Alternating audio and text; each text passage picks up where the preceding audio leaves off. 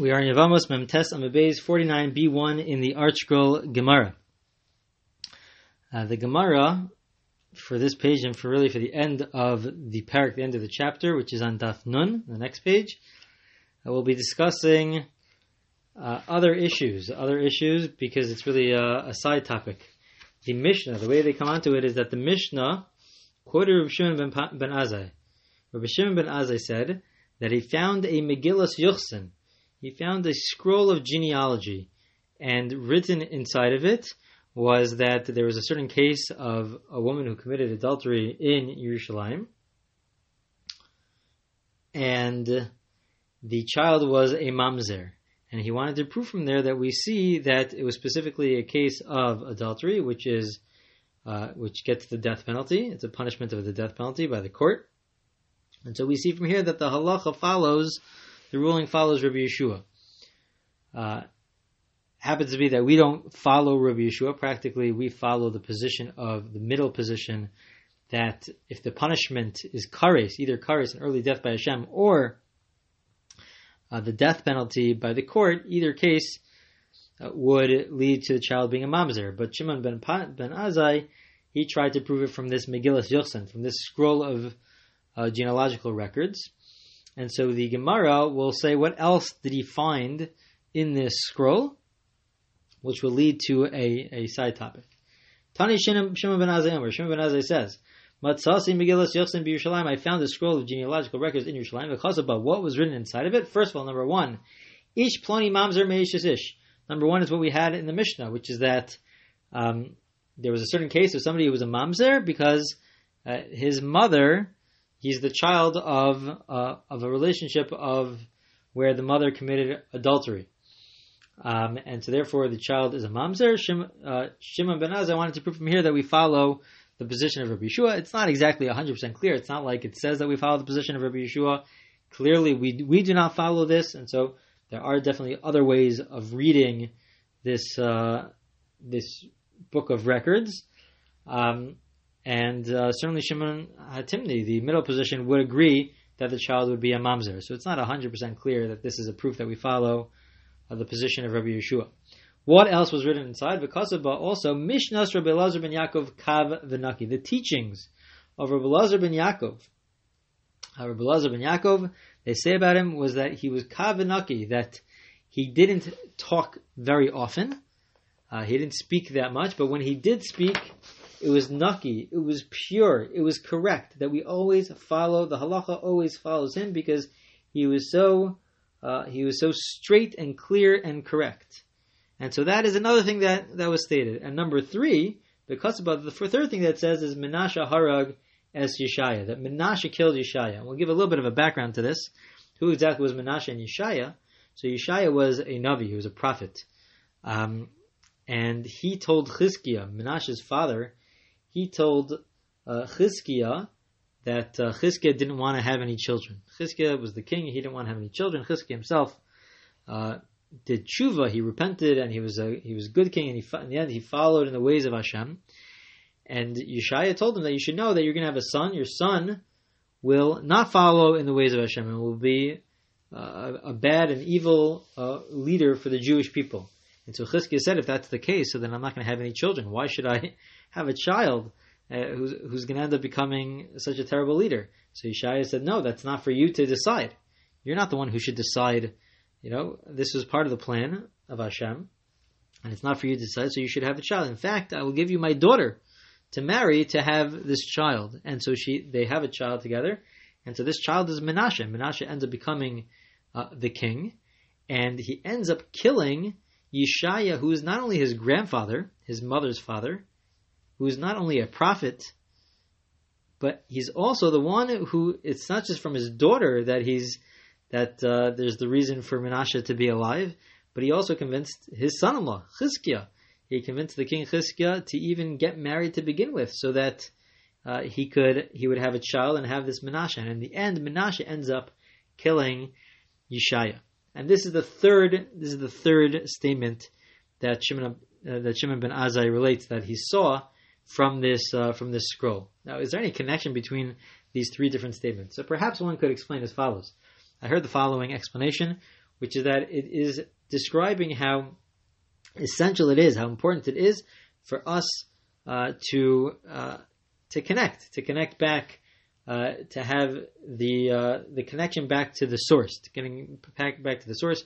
We've had in earlier Gemaras how the Shekhinah, the presence of Hashem, only rests amongst people who have that lineage, they have that record of knowing where they come from, because we're all about going back to the source, going back to the original moment where we could have more clarity and understanding of Hashem. And so a mamzer is a situation where that sort of breaks off. It breaks off a certain connection, because the next generation is a result of a sin from the previous generation, a direct result. But it also discusses, this record also discusses how if you have a pure lineage, so then it could lead to greatness. It could lead to the greatness of Rabbi Elazar ben Yaakov, who was short to the point but clear, and we follow his ruling. It could lead to that, and unfortunately, it could also lead to another disaster. It's telling you the opposite ends. That if it's working out well, so then it could lead to Rabbi Elazar ben Yaakov, but it could also, unfortunately, there could be a situation where Menashe ends up killing his own grandfather. And so it's describing different extremes of either a great lineage or the breaking of a lineage. And so that's perhaps one connection between these three seemingly random statements. The rest of the Gemara really continues on to discuss the story of Menashe and Yeshaya. Why did Menashe kill his grandfather? Why did he kill this Yeshaya, the great prophet? So Amar Rava says, Meidan Daini B'Katle. Menashe judged Yeshaya, and he said that he was a false prophet. He was a Navi Sheker, a false prophet, and that's why he was deserving to be killed. A false prophet deserves the death penalty. Why? Amar Le, Menashe told Yeshaya, Moshe Rabach Amar. What did Moshe? Three things. There's three things that Yeshaya said that went against Moshe. First of all, Moshe said, Ki lo yorani adam v'chai. Moshe said that he quoted that Hashem said that no human can see me and live. Nobody can see Hashem and live. And yet, Va'ad Amret, you Yeshaya, what did you say in your prophecy? Ve'ereas Hashem Yoshev Aksir Ramanisa. You said that I saw Hashem sitting on the throne. How could you say that? Moshe said that a person seeing Hashem would die. That is contradiction number one. That makes you into a false prophet. Contradiction number two. Moshe Rabbah Chomer. What does Moshe say? Mi ka'Hashem Elokeinu b'chol kareinu elav. Moshe said that you can find Hashem whenever you call out to Hashem, Hashem is there. And what did you say? Vad Amar Dirshu Hashem Bihimatzo. You said seek Hashem when He can be found. That Hashem is not. You cannot always find Hashem. You cannot always call out to Hashem. You cannot always daven to Hashem.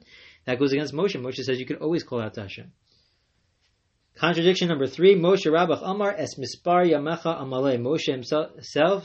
Moshe said, Es Mispar Yamecha Amalei, that Hashem will fill out your days. That Hashem could allow a person to live up to the point in time that they were destined to live from the point they were born. When a person is born, they're given a certain number of years, and Hashem could give you those number of years. And what did you say? You said even more than that. When you were talking to my father Chizkiah, says Menashe, you said that Hashem will add 15 years. But Moshe says Hashem can't add more years than what they were originally destined for. Hashem could just fill it up. And you're saying that Hashem could add even more years. So we have these three contradictions, that three statements that Yeshaya said that goes against what Moshe said. You must be a false prophet and you are deserving of death. So what did Yeshaya say? Amar Yeshaya, Yadanabe delo mekabel made imalei. I know, Yeshaya said to himself, I know that Menashe, he won't accept whatever justification I give, he's not going to accept it. V'emalei, and if I do tell it to him, if he ends up killing me, Yishav Yamezit. He'll end up killing me intentionally, intentional murder. Right now, it's unintentional. He thinks that I'm really deserving of the death penalty because I'm a false prophet. And if I were to tell him the real reasons, so now he can no longer use the reason that I'm a false prophet, and he'll kill me anyways, intentionally. Better that I don't tell him. Not only is it better that I don't tell him, I have to run away. I have to make sure that he doesn't kill me, because what I say is not going to help. So therefore, Amar Shem Ibala Ba'arzin. So what did he do? He uttered the name of Hashem, and he was swallowed up by a cedar tree. Yeshaya was hiding inside a cedar tree. Asyua La'arzin Sarua. What did they do? Menashe's men, the Yerushalmi, the Talmud Yerushalmi expands upon this, and it says that how do they find the cedar tree where Yeshaya was sort of swallowed up in? They found him because his tzitzis were dangling outside the tree. And so they found him, and so his men went to the cedar tree, and they split it with an axe. Kimata lahadi puma, when the axe reached Yeshaya's mouth, that's when he died. Naf nafshe, that's when Menashe killed Yeshaya. Why by his mouth? Why specifically by the mouth of Yeshaya, the great prophet? Mishum da'amar, because Yeshaya himself said, Ubesoch am tameis fasai manochi yoshev. Yeshaya, in one of the verses, when he's discussing, he's talking about, he's really referring to himself. And he says, I'm on such a low level, and I'm placed amongst others who dwell among me are people with impure lips. He also says about himself, though. He says that I also am impure. I also have impure lips. But I'm with people who also have impure lips. The Jewish people have impure lips. And so as a result of that, because he spoke negatively about the Jewish people, even though he was also talking negatively about himself, that's why, not that he was deserving of death as a result of this, but when Menashe went to kill him, once he reached his mouth, that is at the point in time in which he died. And so because of this sin, he was saying that I'm not fit to have such a vision, because I myself am low and I'm amongst the people who are low. But as a result of this, the rest of his body was able to be on this high spiritual level where Menashe wouldn't be able to touch him. But it was specifically the lips, because he was not able to purify his lips as a result of the fact that he spoke negatively about the Jewish people. So just to point out before we continue, if a person speaks negatively about somebody else, even though they're including themselves in the negativity, they're saying, I'm just like that, that itself is not allowed.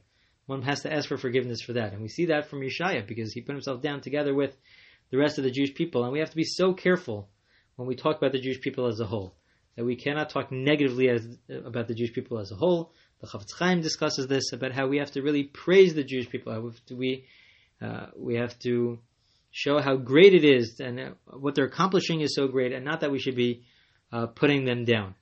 And so these are some of the lessons of this story between Yeshaya and Menashe. The Gemara now continues. In the end of the day, how do you explain Yeshaya? We had these 3 different times in which Yeshaya said something differently than Moshe. Yeshaya himself said that he could answer all 3, but he felt that it wouldn't accomplish anything with Menashe. But for us, what's the answer? So the Gemara goes through all 3. Ve'era el Hashem. First, Yeshaya said that I saw Hashem. Moshe Rabbeinu. Moshe said that nobody could see Hashem and live, and yet Yeshaya said he could see Hashem. So how do you explain that? Kedetanya. Kol neviim nistaklu basklaria shenemir ira. Moshe Rabbeinu nistaklu basklaria hami'ira. This is one of the Yud Gimel Ikrim, one of the 13 foundational beliefs that we have, which is that Moshe's nevuah, Moshe's prophecy, was fundamentally different than everybody else's, any other prophet that came before or after him. That Moshe was able to see through a clear glass. He was able to understand the vision through a clear glass. All the other prophets, they didn't have a clear glass. It was blurry. It wasn't clear. Some say that it was like a mirror where it's really bouncing back onto them, so that really it's through their own lens that they're able to understand. It's their own perspective that they're able to understand. But Moshe perfected himself so much that he was able to understand based from God's perspective, and that it was fundamentally different. So when Moshe says that nobody could see Hashem and live, they can't see his face and live, that's from Moshe's perspective, because he has such a clear vision. Anybody else, they could think that they're seeing Hashem's face, but that's only through the blurry vision.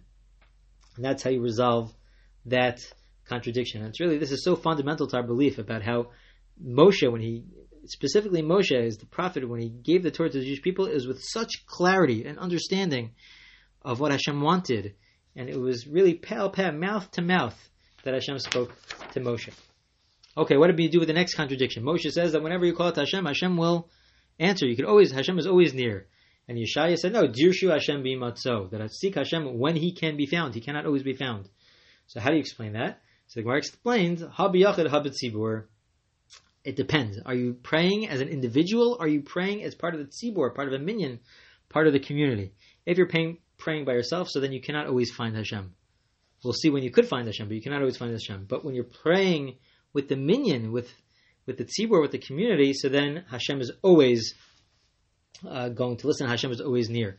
So v'yachid imas, in the end of the day, for a individual who's praying, when is Hashem found? Yeshaya said that he's not always found, but when is Hashem found?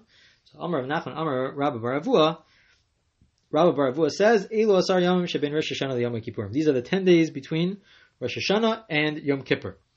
that during the days of Rosh Hashanah and Yom Kippur, and between those days, the 7 days between Rosh Hashanah and Yom Kippur, those are days where there's a closer connection to Hashem, where Hashem, even if you're praying as an individual alone, Hashem will be very close to that person and will listen to that person. So those 10 days, a person could pray alone and be confident and know that Hashem is very much listening and is nearby.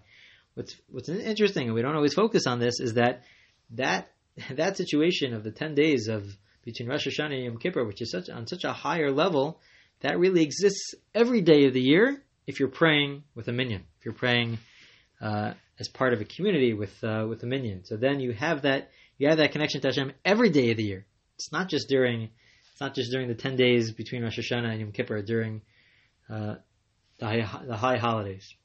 Okay, what about contradiction number 3? Es mispar yamecha amalei. Moshe said that Hashem, at the very beginning of when a person is born, they're destined to live a certain number of years, and Hashem could fill that up. Yeshaya said no, he could even add on. Yeshaya said he could add on 15 years to Chizkiah. So how do you explain this contradiction? Gemara says Tanaihi. This is really subject to a dispute amongst the Tanaim, amongst the rabbis from the times of the Mishnah to Tanya, because it says in a brisa, Es mispar yamecha amalei. What does it mean, Es mispar yamecha amalei, that Hashem will fill your days? Rabbi Akiva is of the opinion, Elu shnei doros. These days are the years that a person is given by Hashem when they're born. Zacha, if they merit it, so mashlimin lo, so then they complete their years. Hashem will complete their years. Lo zacha, if they do not merit it, polsin lo. You could go down. So divrei Rabbi Akiva. Rabbi Akiva essentially says that Hashem gives you a certain number of days. You can either fill those days, or if you're not don't merit it, so then you'll lose it. You can never go beyond that. You can never increase the amount of time that was allotted to you. The Chacham argue. The Chacham say no. Zacha mosifin lo, lo zacha polsin lo. They in fact explain the verse. Explains Rashi. And when it says that, it's really not a contradiction. The Chacham say it's really not a contradiction. When Moshe said that he'll fill your days, what it really means is that he'll add to it. That really both Yeshai and Moshe are saying the same thing, that Hashem could add. If you merit it, so Hashem will increase the years for you. If you don't merit it, so then he'll decrease. It could either go up or it could go down. So Amar lo Rabbi Akiva, they say to Rabbi Akiva, Hari Omer v'osafti al yamecha chamesh shana. They say to Rabbi Akiva, I don't understand. You explained according to Moshe, but Yeshaya said that Hashem could increase a person's life, as he said to Chizkiah, that Hashem will increase your life for 15 years. You'll have an additional 15 years. So you, Rabbi Akiva, who says that no, you could only go down. But if you merit it, so then Hashem will complete your years. But you can only, if you do not merit it, you'll go down. What do you do with the statement of Yeshaya? So Amar Lahem, Rabbi Akiva replies back, no, Mishalo Hosifulo. What happened to Chizkiah was that he lost a certain number of years, and then he got it back. So he lost those 15 years, or he lost a certain number of years, and then he got it back. So that's what it means that when Yeshaya said he added, it doesn't mean that he added beyond what he was allotted to from his birth. It means that he didn't have the merit originally, and he lost a number of years, and then he got it back. And that's the dispute between Rabbi Akiva and the Chacham. Essentially, Rabbi Akiva says that a person is given a certain number of years from when they're born, and if they do not merit it, so then they'll lose some of those years. Chacham say no, that a person has the ability to increase the number if they merit it, and they'll lose some years if they do not merit it. Rabbi Akiva says, I could even prove this to you. Teda, I could prove to you that the years of Chizkiah, the 15 years of Chizkiah, that Yeshaya told Chizkiah that he'll have, that it must have been that these are not above and beyond what was allotted to him. How do I know that? Shrei Navi Omer Misnave, because there was a certain prophet who said, before Chizkiah was even born, Hinei ben Nolad lebeis David Yoshiyahu Shemo, that there will be a son born to the house of David, and Yoshiyahu is his name. Yoshiyahu was from Menashe, Ba'adan lo nola Menashe.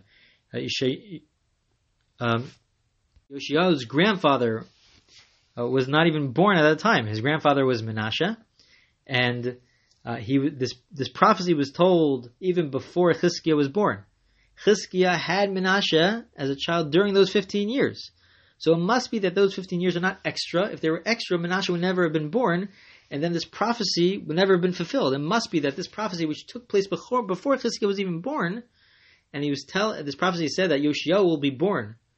There'll be a king named Yoshiyahu, and Yoshiyahu can only exist because of Menashe, and Menashe was only born during Chizkiah's 15 years. It must be those 15 years were already set aside and these are not additional years, but these are really part of what was already allotted to Chizkiah.